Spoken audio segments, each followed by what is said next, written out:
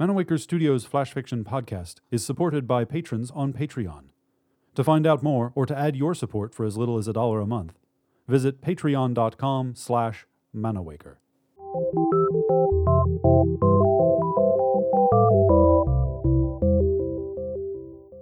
Welcome to Manawaker Studios Flash Fiction Podcast. I'm CB Drogi. This week, Waiting for Sam by Gina L. Grandi. Sam circled the yard, stepping deliberately, a procession of one. He had no friends, or there would have been more. We kept to ourselves. I watched from the kitchen window. He had wanted to do this with ceremony. Sam lined up his toys in precise intervals before bed, acknowledging a definitive, constantly changing hierarchy. He dressed in order: underwear, socks, pants. If socks were in the dryer, he would sit in his underwear and he would wait.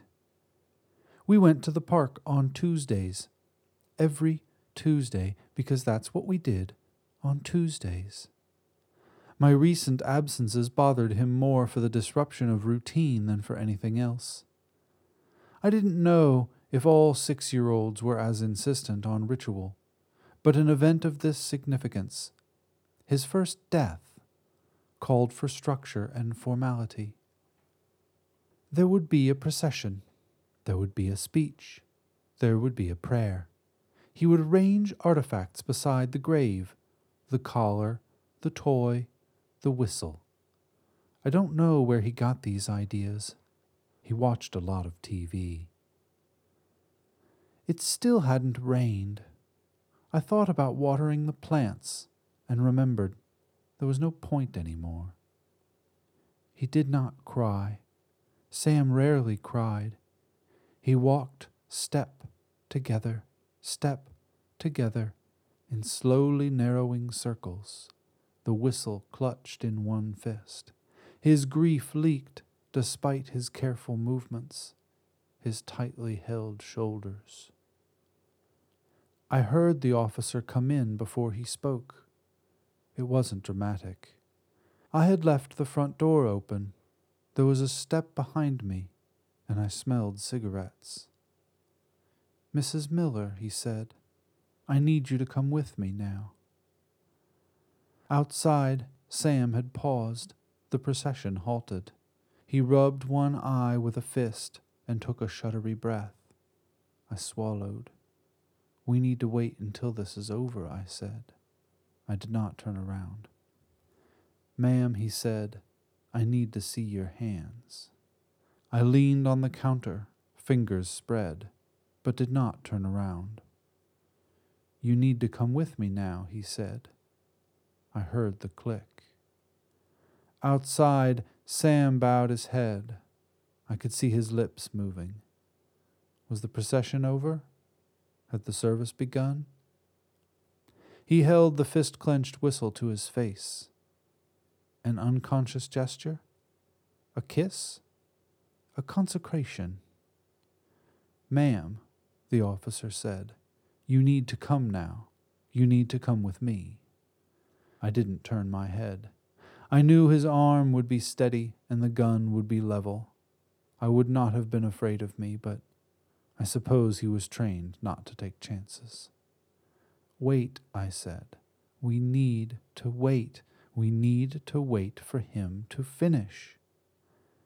"Mrs. Miller." "We need to wait," I said. "The dog died. There's a funeral today," I said. His incredulity was almost comical. Almost. "Mrs. Miller, I don't think you understand," he said. "It's over. It's time." Sam had stopped walking. He stood below the tree, beside the scarred ground, my inept attempt at a grave. He had overlooked my imprecision, maybe in kindness, maybe unhappiness. I didn't know. I spread my hands further. "I know," I said, "and I will go, but he doesn't know yet." "We have someone outside," he said. for him. She will take him somewhere safe. We don't have any other relatives, I said. Not now. I know, he said. There's a family he will go to for tonight. Sam knelt under the tree. His head was so small. His back was so thin. If I had regret, I regretted not running my hand along the knobs of his spine one last time. I regretted not taking care to memorize every ridge of his knuckles, every jut of collarbone. Mrs. Miller, he said. You shouldn't call me that, I said. Not any more. He sighed.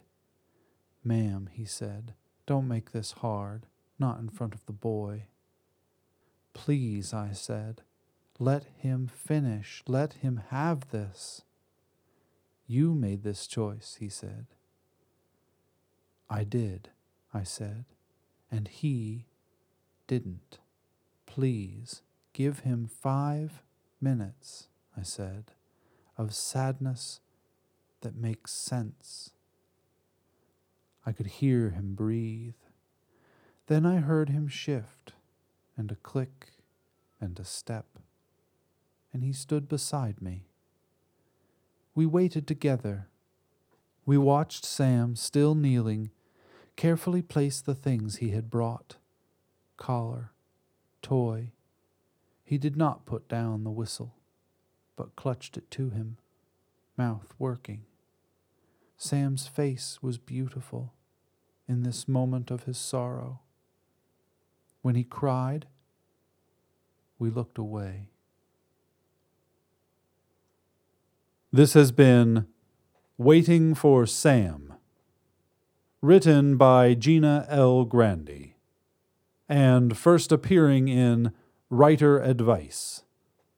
For more information about Manawaker Studios' other projects, including books and games, visit manawaker.com, which is also where you should go to learn more about the authors featured on this podcast or to get details about submitting a story. The Flash Fiction Podcast theme song is by Kevin MacLeod. Manawaker Studios' director of DICE is Ben Baston. I'm CB Droege. You can follow me on Twitter and Facebook at CBDROEGE. Thanks for listening.